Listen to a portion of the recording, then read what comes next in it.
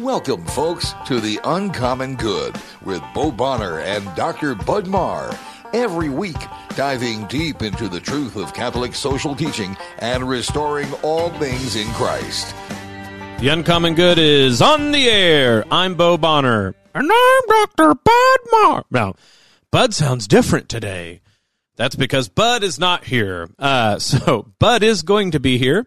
He's going to patch through the miracle of Zoom technology here when we get into our first segment. But here in the intro, it's just me, Bo Bonner, coming at you solo because our good friend Dr. Bud Marr, who is Associate Provost of Mercy College of Health Sciences, he is out in Rhode Island doing good work on behalf of our Mercy Institution, Mercy College of Health Sciences, who underwrites our show. He is at the Conference for Mercy Higher Education, Mercy Roundtable Talk. It's been a wonderful thing. I'm glad Bud got to go represent for us out there. I got to do a team presentation with him. I was on Zoom and he was in person. They send the better looking, nicer ones out to meet people. So Bud was out there. I got to be on Zoom. We gave a talk about research we've been doing that was really great to get to do that. But Bud is out listening to other folks talk and be a representative out in Rhode Island. So it's just me for the intro. We'll talk to Bud the first two segments, then I'll also close everything out in the outro. But this is The Uncommon Good. It's wonderful to be with all of you here in the middle of the United States in Iowa, where we both work, like I said, at Mercy College of Health Sciences. I'm the Senior Advisor for Mission Initiatives and the Director for the Center for Human Flourishing. We love being here with all of you who participate in our show. You can do that, of course, through Iowa Catholic Radio. Any of the dials that you are able to dial us in. If you're hearing this over the airwaves, then you know that it's working. But also you can listen live on iowacatholicradio.com, the Iowa Catholic Radio app, and then, of course, all of our good podcast listeners. It's wonderful to have you with us. As I said, we're underwritten by Mercy College of Health Sciences, mchs.edu. We have 3 continuous semesters where people can be a part of the healing ministry of Jesus Christ, as the Sisters of Mercy have left us that great legacy. Nursing, allied health programs, all sorts of ways that you can make a difference in your community. Multiple starting points, being able to learn through instruction, the practical realities of being a healthcare professional, but also hopefully getting that wider mercy caring and healing and spirit from the Sisters of Mercy and their charism that we live out here at Mercy College of Health Sciences, mchs.edu. Thank you, Mercy College, for underwriting our show. So, like I said, I'll be talking to Bud about Pentecost in general. We just got done with Pentecost Sunday, but very specifically, we'll be talking about the 7 gifts of the Holy Spirit. There's people who know really neat, nifty songs. I will not throw that down to you right now, but the 7 are usually split into ones that have to do with appetite or the will. So we have fear of the Lord, piety, and fortitude or courage, and then the 4 that deal with the rational soul or the intellect. So understanding, wisdom, counsel, and knowledge. These are the sort of, they're marks of a Christian life because they're gifts the Holy Spirit has given to Christians since the birth of the church at Pentecost, like I said, that we just got done celebrating. We're into ordinary time, but ordinary time just means it's ordinarily the time of the Spirit. And so we want to dwell on how the Holy Spirit dwells in our lives. I know we talked about that we were going to do book club, and we are, but I will be honest, we're human. We forgot that Bud would be out of town and in Rhode Island. So we'll start the book club, Augustine's Confessions, give you another week to start reading that. We'll start that next week, but today, talking about Pentecost and the gifts of the Holy Spirit. This is The Uncommon Good, and we'll be back right after this. We're back with The Uncommon Good. Bo Bonner, Dr. Bud Marr, joining you this week. Bud from a special place. That makes it sound like you're in purgatory or something, Bud. Not quite purgatory, just not in here recording with me. Bud, you mind telling folks what you're out and about doing and why you are talking to us on Zoom rather than snuggled up right by the board? Well, I'm in Newport, Rhode Island, which, first off, is a cool part of the country. Us Iowans and our Iowa culture are just babies in the grand scheme of things. There's some old buildings out here. Right. But no, I'm at Salve Regina University, and it's a cool event. It's called the Mercy Roundtable. Folks know Mercy College of Health Sciences traces its roots to the Sisters of Mercy, who in 1899 established a nursing school here in Des Moines. So even though we don't have a sister presently employed at the college, that's our heritage, and we're still connected to the Sisters of Mercy in various ways. So we've been gathering as leaders at Mercy institutions to talk about what that charism and what that history means for how we teach college students. And we got a chance to give a talk, you there in the flesh, and then me, I was returning the favor. I was on Zoom. I'm wondering, how intimidating did I look just sitting up there on a screen while you were talking? You looked intimidating. It would have been cooler if you would have been a hologram. Why have we not got on that? Yeah, that's definitively what needs to happen. Kenobi. Yeah. Come on, science. But I don't know. I should say on air you're a true friend because you woke up at 3:30 a.m. to drive me to the airport. So you leveled up this week. Well, actually, it also helped because we're really getting in the weeds here. I promise we'll talk about Pentecost and the 7 gifts here, like I said at the opening of the show. But it worked out, Bud, because people might not know this, but I'm supposed to give a reflection as the mission officer before every cabinet meeting that we have here at Mercy College. And I was like, what am I going to talk about? And then I remembered we had a conversation as I was driving to the airport that I thought was good. It's like, when you're up at 3:30 or 4 in the morning, like I was going to get you and take you to the airport. I'm like, of course I'm supposed to be up at 3:30 in the morning. What else would I be doing? But everyone I drove by, I'm like, what's this guy doing up so early and/or /late? And so then you have to stop and go, well, look, we always have usually a description or an understanding, a narrative of what we're doing. So maybe we should be, empathetic. They're probably doing something like that too. Except we saw that one guy on the motorcycle, Bud, and I'm still thinking he was up to no good on a motorcycle at 4 a.m., but that's just me. He looks suspicious, but more than anything, I'm just proud of you for having a coherent conversation at 3:30. I remember very little of that drive. Well, you told me you were going to give me that $500. I really appreciate it. I'm kidding, joking. Okay. Well, so to get more in the spirit, so spirit, charism, things like this. We gave a talk. It went well. What we're going to talk about today on the show is Pentecost just happened. That sort of wraps up the Easter season. But traditionally, what we've heard from the church is that the Holy Spirit specifically gives 7 gifts of the Holy Spirit, and they mostly take this from the book of Isaiah. So this is Isaiah 11, verses 1 through 2. A shoot will come up from the stump of Jesse. From his roots, a branch will bear fruit. The Spirit of the Lord, there you go, will rest on him, the Spirit of wisdom and understanding, the Spirit of counsel and of might, the Spirit of the knowledge and fear of the Lord, and he will delight in the fear of the Lord. And so, different ways that's rendered in the Hebrew, the Greek, and the Latin. But this is where, from the Latin, the Greek translation of the Septuagint, you get sapientia, which is wisdom, intellectus, which is what we say understanding in English, concilium, which we usually render as counsel, cognito or scientia, which is what we get knowledge, and that we can talk a lot about actually, fortitudo, fortitude or courage, pietas, so piety, and then timor domini, so the fear of the Lord and what that might mean specifically. So, but it's interesting, that we can colloquially call Pentecost the birthday of the church. Pentecost itself, of course, is that name is, I think, the Feast of Booths. Am I right about this? It's a Jewish feast that already happened. It just happened to be 50 days after, of course, Easter, which coincides with what was going on in the Jewish calendar when it came to Passover. That the church has a birthday, right? The church is truly born in some ways when the Holy Spirit comes. That's why they were supposed to wait, the apostles with Mary in the upper room. And from that moment forward, the church really was the apostolic church, the evangelical church. It went out that very day and got converts just from the first immediate talking that occurred after the Spirit, so to speak, landed among them in the tongues of flames above their head. So, but it, of course, makes sense that on a birthday that the Spirit gives gifts to the birthday boys and girls, which is the church. And it's interesting that we have these 7. I don't know if for sure that you know that the Holy Spirit himself had the idea that, oh, this is sort of like the church's version of the 7 virtues. I don't want to necessarily say that. But certainly throughout history in the church, there is this idea of like, you know, there's 7 virtues, like habits that we're supposed to instill, but these are 7 gifts.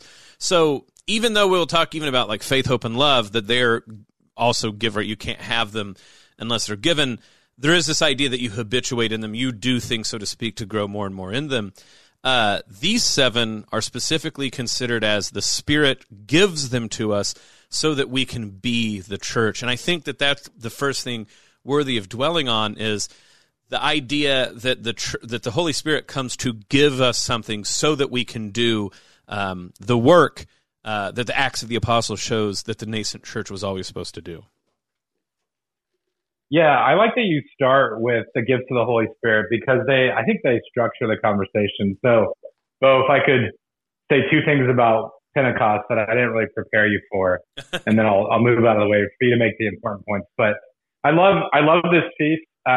Actually, teaching undergrads, it's one of my favorite parts of the Bible to get into, because when the Holy Spirit first comes upon the apostles, and you know they're able to speak in these other tongues and things, some of those who are observing this say, well, they've had too much wine.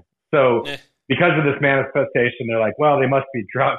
I love how Peter like does on that one pass, but St. Peter immediately is like, hold on.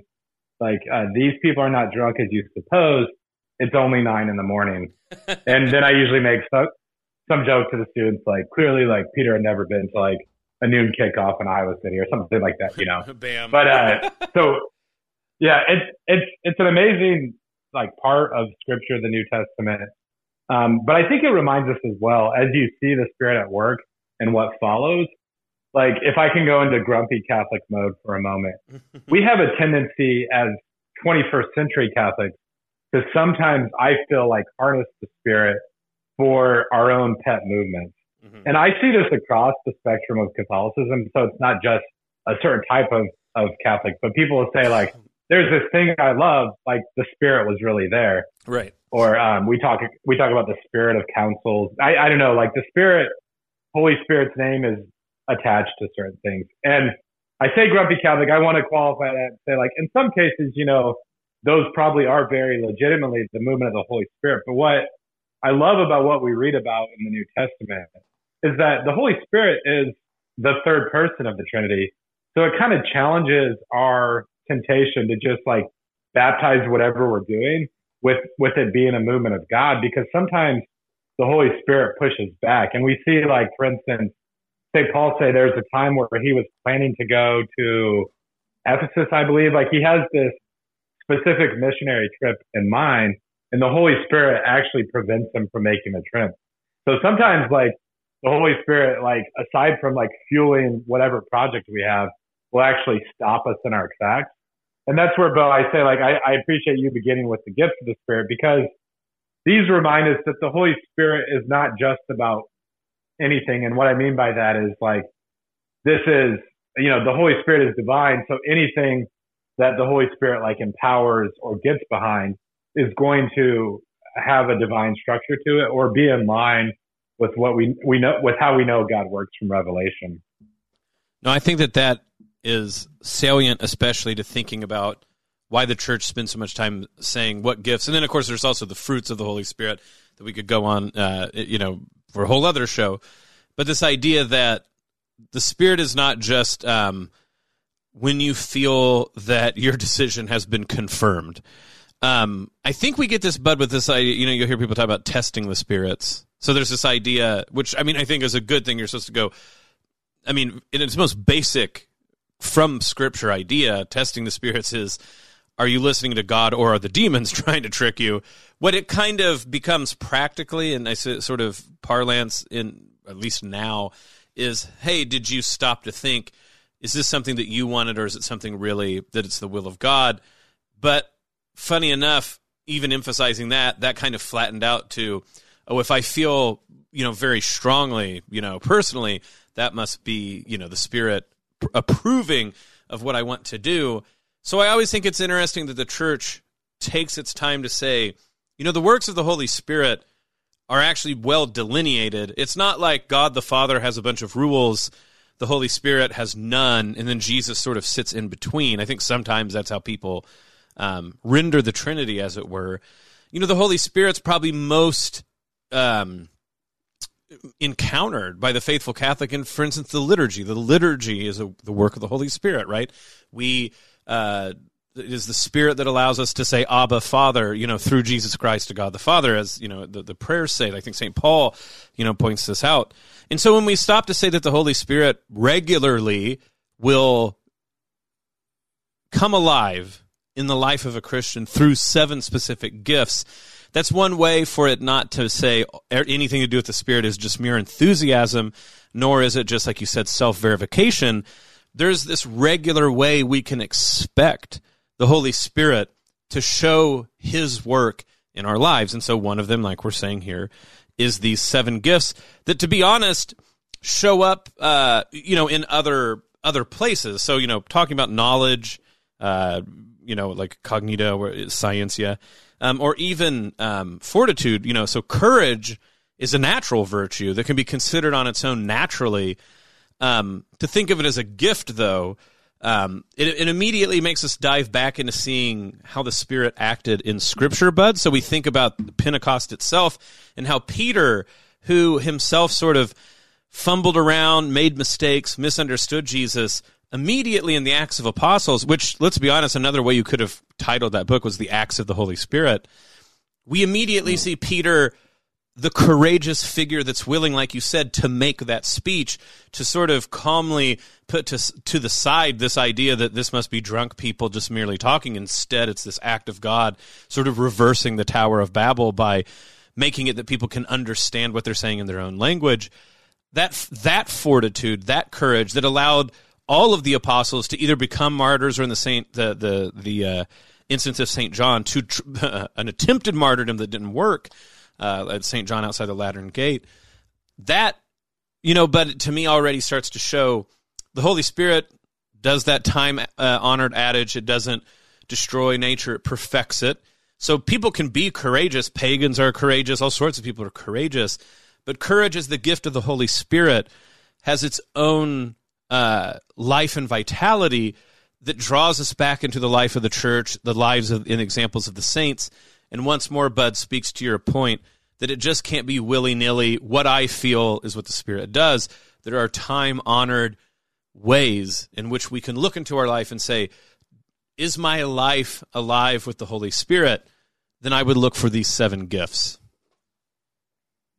Yeah, well, I appreciate you saying that the listeners heard the apostles speaking in their own language, or they could understand what they were saying. I mentioned like different tongues, and actually was jumping to a different part of the New Testament. I think there's a nuance there that's important. But going back to your point about, in this Thomistic phrase, that grace doesn't destroy but builds on and perfects nature, I think that's really essential. And I mean, to take a little bit of a bunny trail here, Bo, I've been kind of challenged in my own life. Like sometimes we think of the saints as possessing super natures, or that God, in a sense, like overwhelmed their personhood or their being. And, it's kind of natural to do so because in some cases of the miraculous things that they did. But in each of these cases, it wasn't that there was a new nature in St. Padre Pio or St. Therese of Lisieux. It was that God took their natural gifts and used those, like built on those, extended the grace that the saint then cooperated with, so that truly miraculous things can be done. And I say that, Bo, because I know sometimes with the saints, we put them on a pedestal where it's like, well, that's like, it's important that I have this like veneration or devotion, but I'll never quite get there because that's like a different level of humanity or something. But we're all called to be saints in our own way. There's that, and I want to get back to the gifts of the Holy Spirit, but that phrase that people quote from Dorothy Day, like, don't call me a saint, I don't want to be dismissed so easily.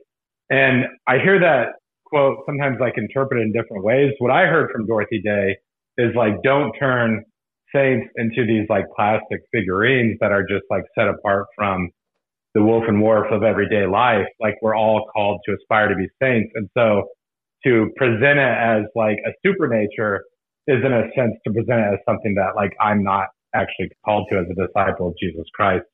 And so, like you said, with all these things like courage and fortitude, a few of them are like natural virtues, and the philosophical tradition talks about them in that way. And so for us, like, we need to follow the example of someone like Solomon and ask for wisdom, and God will extend it. And we need that grace. We need that help, because there's also the reality of concupiscence in the way that like sin drags us down in various ways.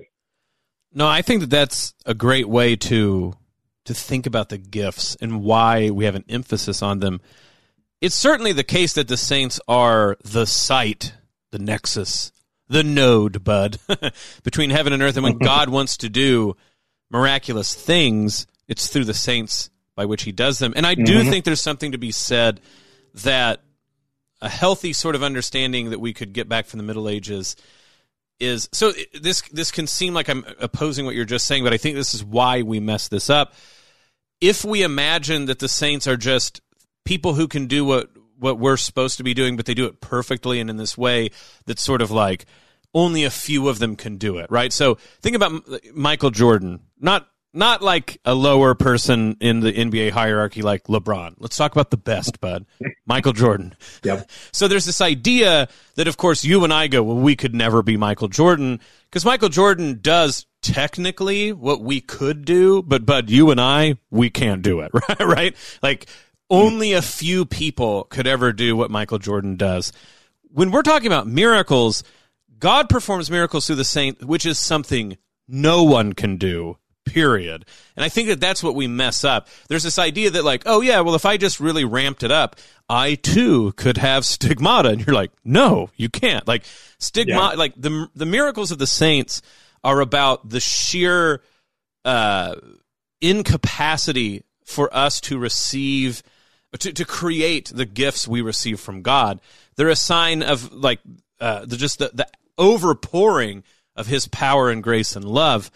However, we get focused on those, and the real answer to a saint doing something miraculous is just dumbfoundedness, right? But there's really actually nothing to say but awe, right? It doesn't explain anything. Padre Pio having the stigmata doesn't explain anything. It shows, right? It shows a reality.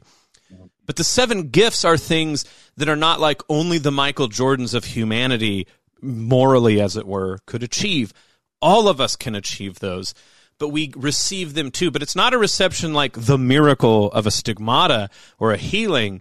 It is a day-to-day asking, Lord, give me your 7 gifts so that I can live the Christian life.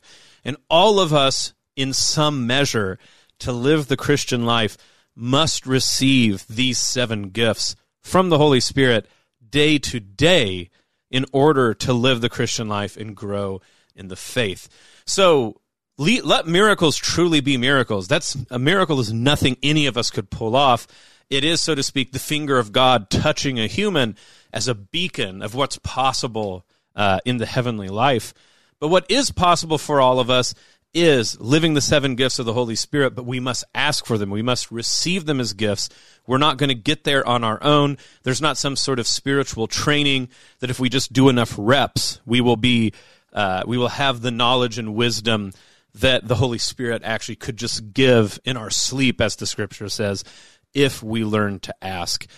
So look, great first segment of conversation about this. We'll dive even more deeply into this. This is The Uncommon Good.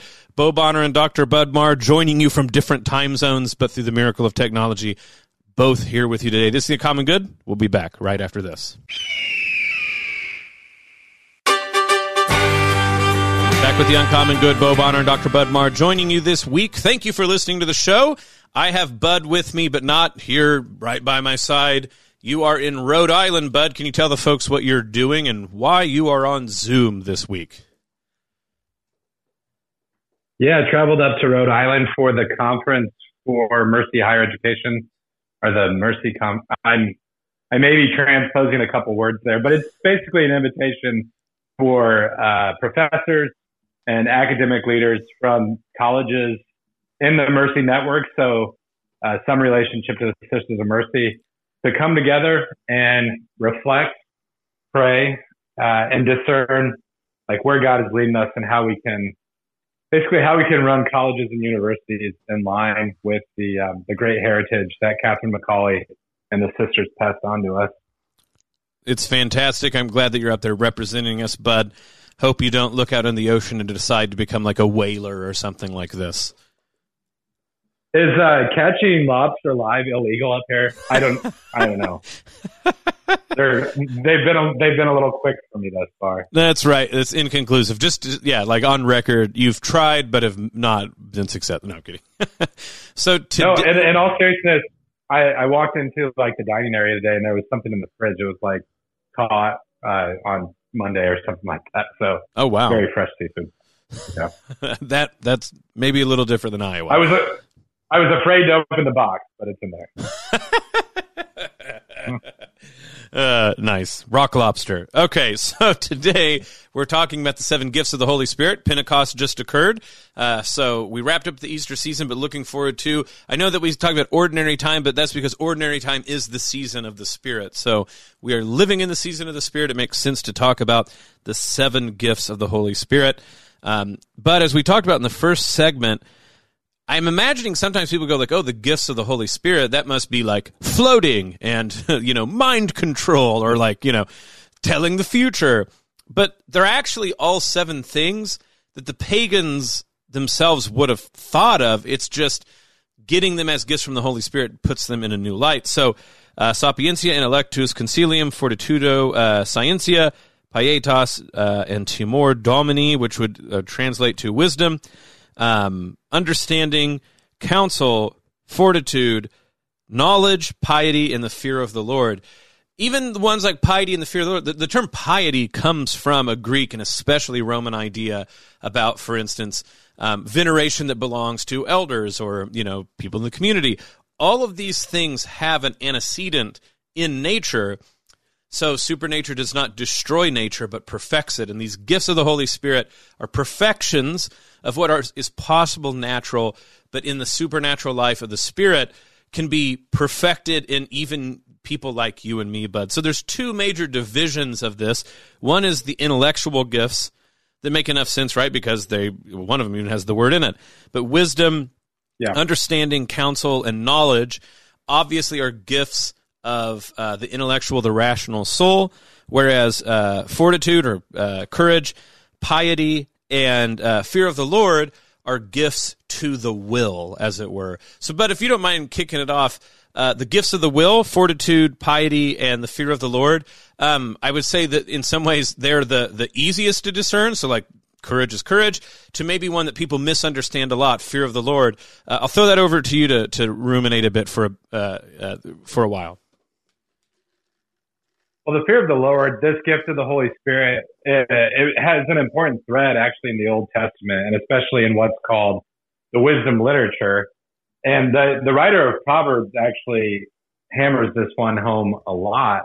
But he says, at one point writes, the fear of the Lord is the beginning of wisdom. So therefore connecting it to another one of the gifts that we want to talk about.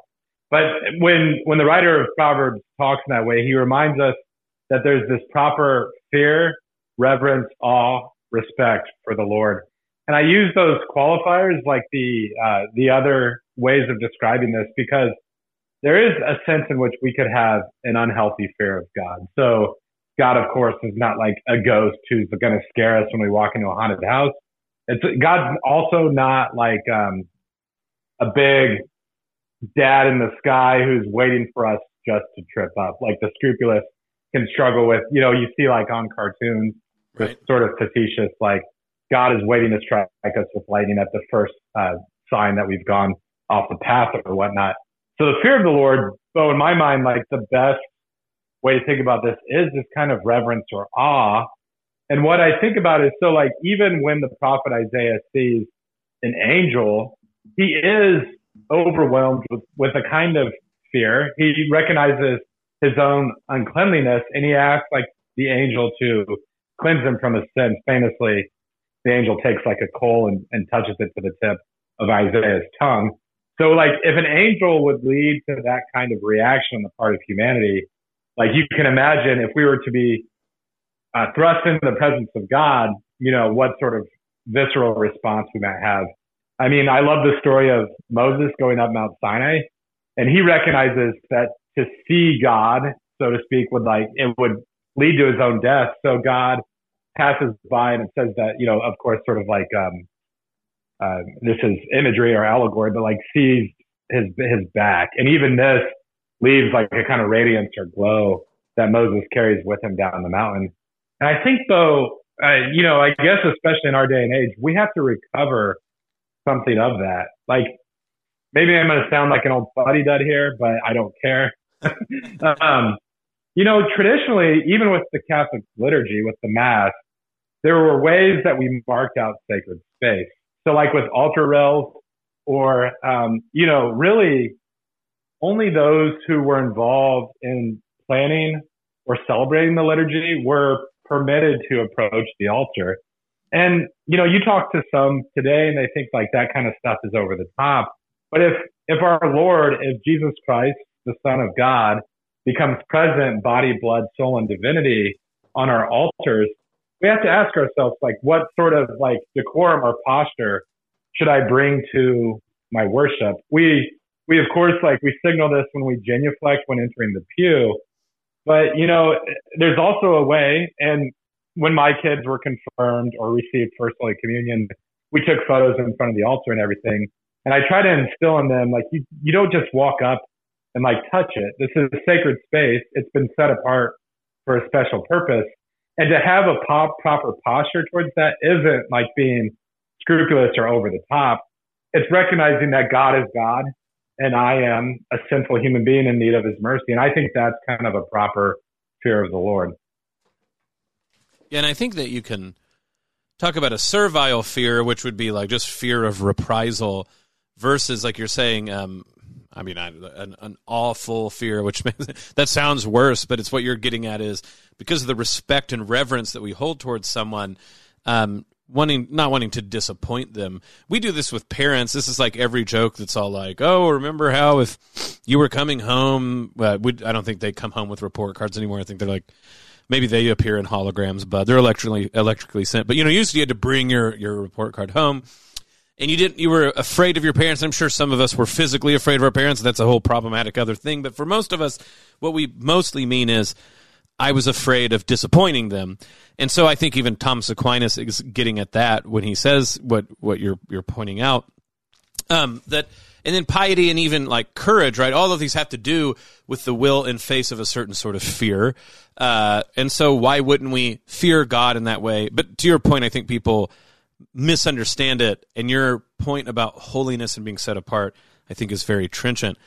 A similar thing happens with, like, why are we going to have, like, all these 4 different descriptions of rationality, of the rational, we need 4 rational gifts. Isn't understanding and knowledge and wisdom and counsel, aren't they all the same thing? Thomas Aquinas, I think, splits these up really helpfully. He goes, look, there's 2 categories of the soul that pertain to truth. And so on one hand, we have speculative reality. So, what's not on the ground, as it were, everything from like, theoretical math, which, the truths of philosophy, metaphysics, these big things, but even ideas are just abstractions in general. So we can think abstractly. That's part of what makes us human. And then we can think concretely or practically. So there's 2 ways in which we can talk about the rational soul in its relationship to the truth. So there's speculative truth, abstract truth in general, broadly speaking, as it were, and then practical truth, which would have to do with concrete examples and making our way throughout life. And then, of course, for us, we have to apprehend the truth. So like if those are 2 vertical columns, but speculative and practical, the horizontal columns would say there's the matter of how we apprehend the truth, how do we come to the truth, or how do we learn about it, and then the other would be judgments about truth. So once we know a truth, how do we make judgments about whether something's true or false, or how do we proceed once we know the truth? So you see there's 4 quadrants, and the Holy Spirit gives a gift to the rational soul for each. So if we have speculative reason, so speculative truth, abstract truth, how is it that we're going to apprehend that truth? And so that's what we mean by understanding or intellectus. That's we apprehend abstract, speculative, theoretical truths through understanding. So the Holy Spirit gives us a gift that allows us to have perfect apprehension of those theoretical truths. Now, Bud, real quick, this goes to serve something to tell people. This doesn't mean that once you have the Holy Spirit, you're going to ace the SAT or something like this.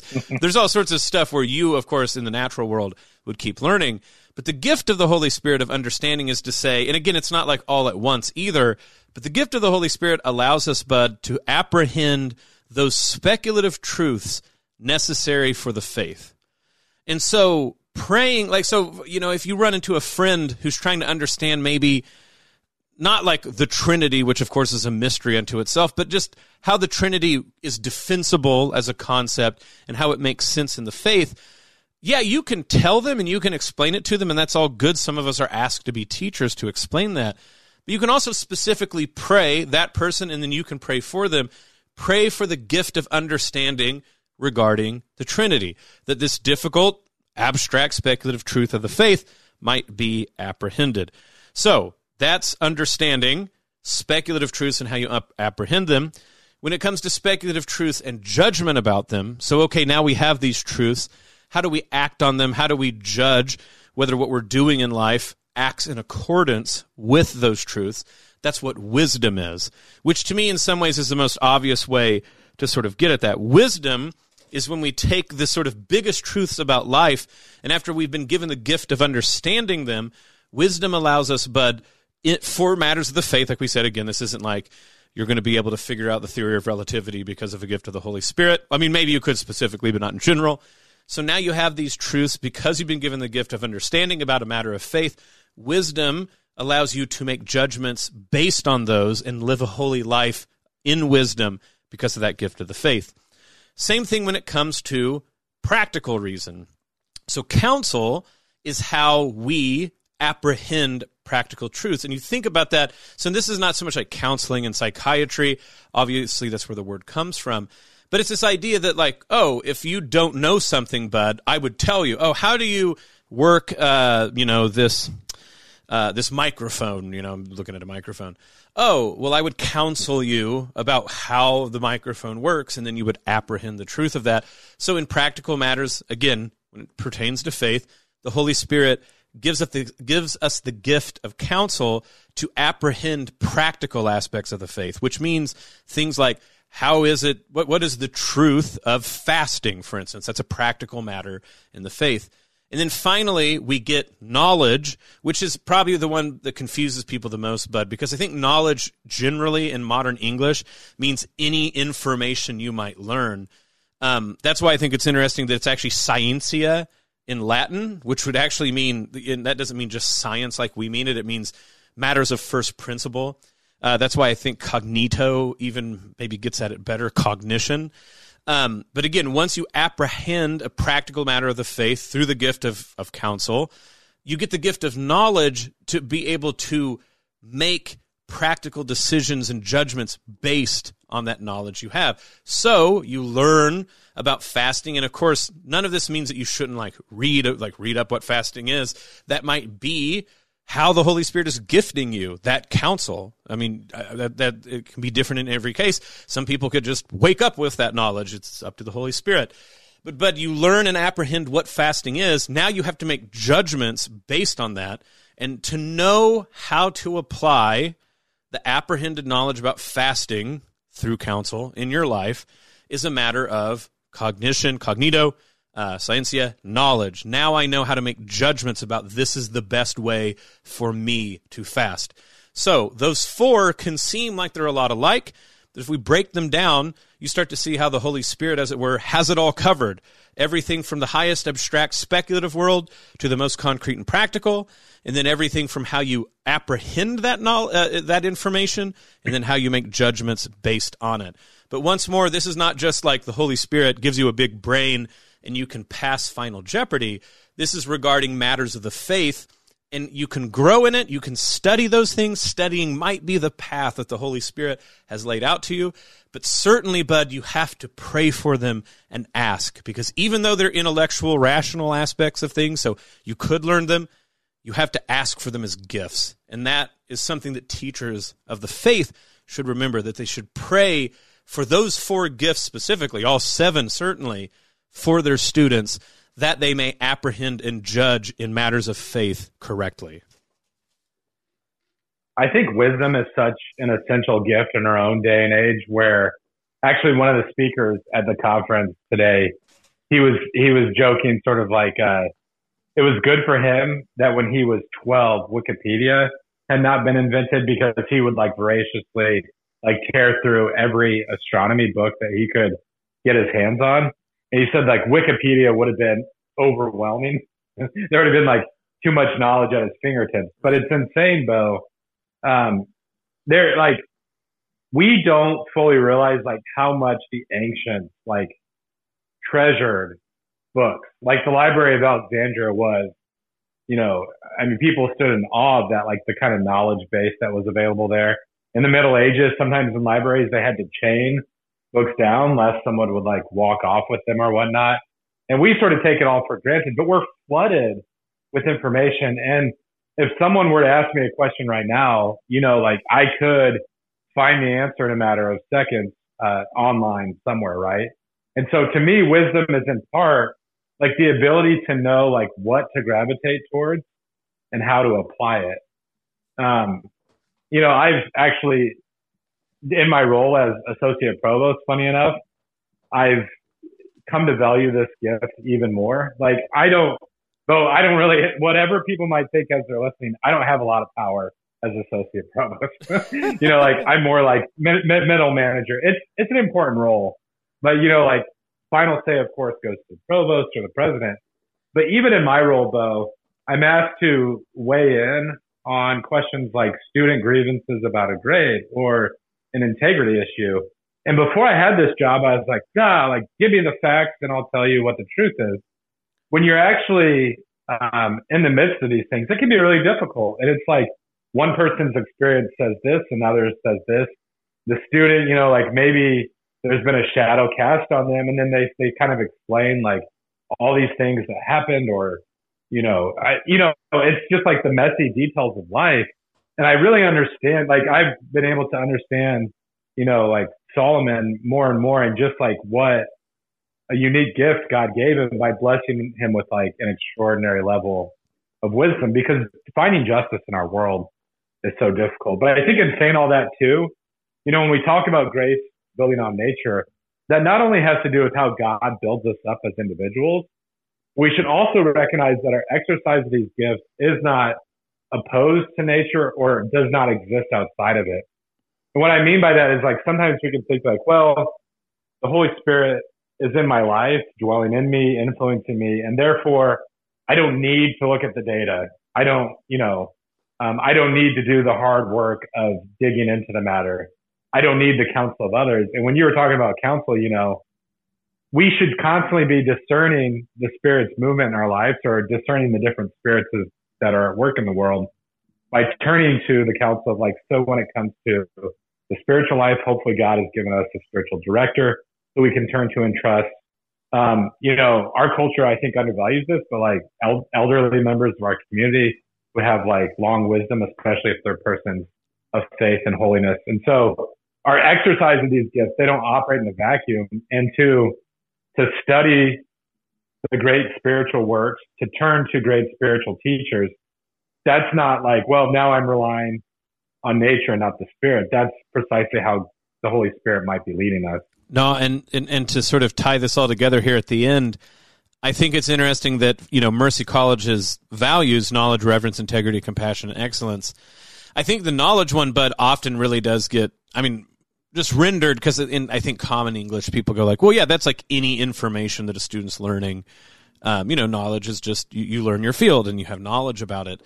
But with this, considering it in light of the gifts of the Holy Spirit, This really is about, okay, it's not just the book learning. In fact, that's more like counsel. We counsel our students in their instruction. There's all sorts of words for this that have specific meaning. I don't want to belabor the point too much.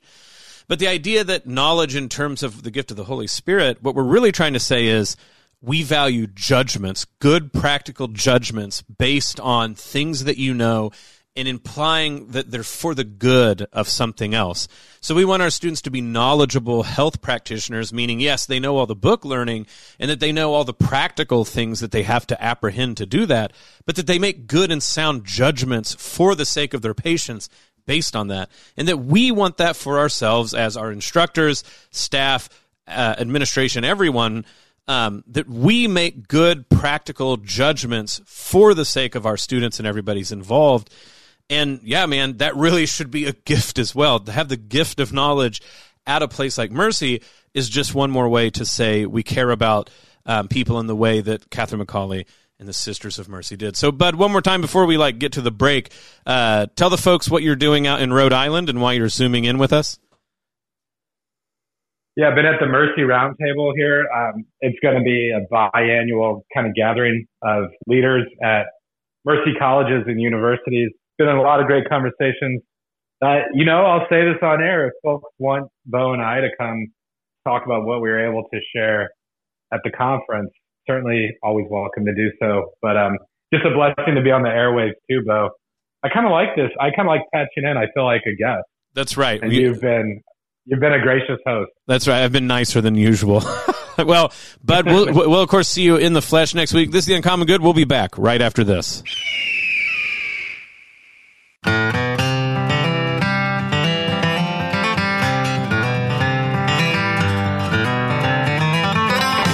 Back with The Uncommon Good, Bo Bonner joining you. We just had Bud on. It was great to have him with us, but he had to run off and do more things at the conference. Like I pointed out earlier in the show, he is out in Rhode Island at Salve Regina University, one of our sister Mercy institutions, out there with the Conference for Mercy Higher Education, the Mercy Roundtable Talks. Bud and I got to give one. He's there with the rest of the people doing good work out there. So it was great to have Bud zoom in so that we could have our conversation on the Holy Spirit and the gifts of the Holy Spirit. You have me here solo for the end, doing the outro here. So we're so glad to have you with us, whether that be through listening live. So if you're hearing us over the radio waves, great to have you with us. IowaCatholicRadio.com, where you can also listen live. The Iowa Catholic Radio app, and then, of course, all you good listeners that listen to us on podcast, thank you for listening to the show. Always wonderful to talk about Pentecost, the work of the Holy Spirit. I hope that we've given you some practical and speculative apprehension of truth so that you can now go out and make judgments about living out the faith with courage, piety, and fear of the Lord, which, of course, doesn't mean servile fear, but that awe and wonder of those who get to sit close to the throne of God, knowing that there's nothing that we want to prize more than life with Him. And I hope dearly that the Holy Spirit, through the prayers, your prayers, our prayers for each other, that the gifts of the Holy Spirit daily in your life are bequeathed to you so that you can live in that spirit. So covering what Bud usually throws out with the outro, if you want to join our prayer life where we can live in the Spirit together, we always have Rosary at 6 a.m. and 10 a.m. here on the station. And then the Chaplet of Divine Mercy at 2:55 p.m. Please feel free to join us in our prayer life so that we can live in the Spirit, as we are so saying. As far as events, that if you're in the listening area, Des Moines Diocese in general, but like maybe some of the places that you catch us with our signal, always make sure to go to iowacatholicradio.com and hit the events, and you can see things that will be coming up soon that you can do. Just some of the ones in the future: June 16th at 7 p.m., West Des Moines, St. Francis of Assisi Church, Rome Beneath the Surface with Deacon Omar Gutierrez, host of the Catholic Hour with the Evangelium Institute. June 24th at the Iowa State Capitol, we have the Iowa March for Life with Pulse Life Advocates. More information, I think that starts at 1 o'clock, but more information, like I said, at iowacatholicradio.com. Also on the 24th, Night Fire Concerts presents Jordan Feliz with special guest Spoken at the Horizon Event Center in Clive at 6 p.m. July 15th, Walker Hayes, presented by Fairway to the benefit of Iowa Catholic Radio Foundation with special guest George Burge and local favorite Josh Sinclair. So it's July 15th, Community Choice Credit Union Convention Center Ballroom. I am missing where that's when that starts, but you can go online to buy tickets. And then also August 10th at the Iowa State Fairground and onward, the various concerts that Iowa Catholic Radio is sponsoring then. Folks, this is a ministry that is not just the people on air behind the boards or behind the desk. It involves you as well. And we exist through your prayers and your volunteering, but also through your material support. So please remember us. Think about donating. You can donate iowacatholicradio.com on the Iowa Catholic Radio app, or you can call or text 515-223-1150 in order to make this ministry for Jesus Christ extend out into the world through your gifts and charity. We thank you for making it possible. So for Bud Marr, who's out in Rhode Island, this is Bo Bonner. This is the Uncommon Good. May Jesus Christ, the Prince of Peace, reign in our hearts, our families, city, state, nation, solar system, galaxy, the whole kit and caboodle. This is the Uncommon Good, and we'll be back next week. The Uncommon Good with Bo Bonner and Dr. Bud Marr is heard every week on wonderful Catholic stations like this one, and anytime on podcast. Just search for The Uncommon Good. Support for Iowa Catholic Radio and The Uncommon Good provided by Mercy College of Health Sciences. Learn more at mchs.edu.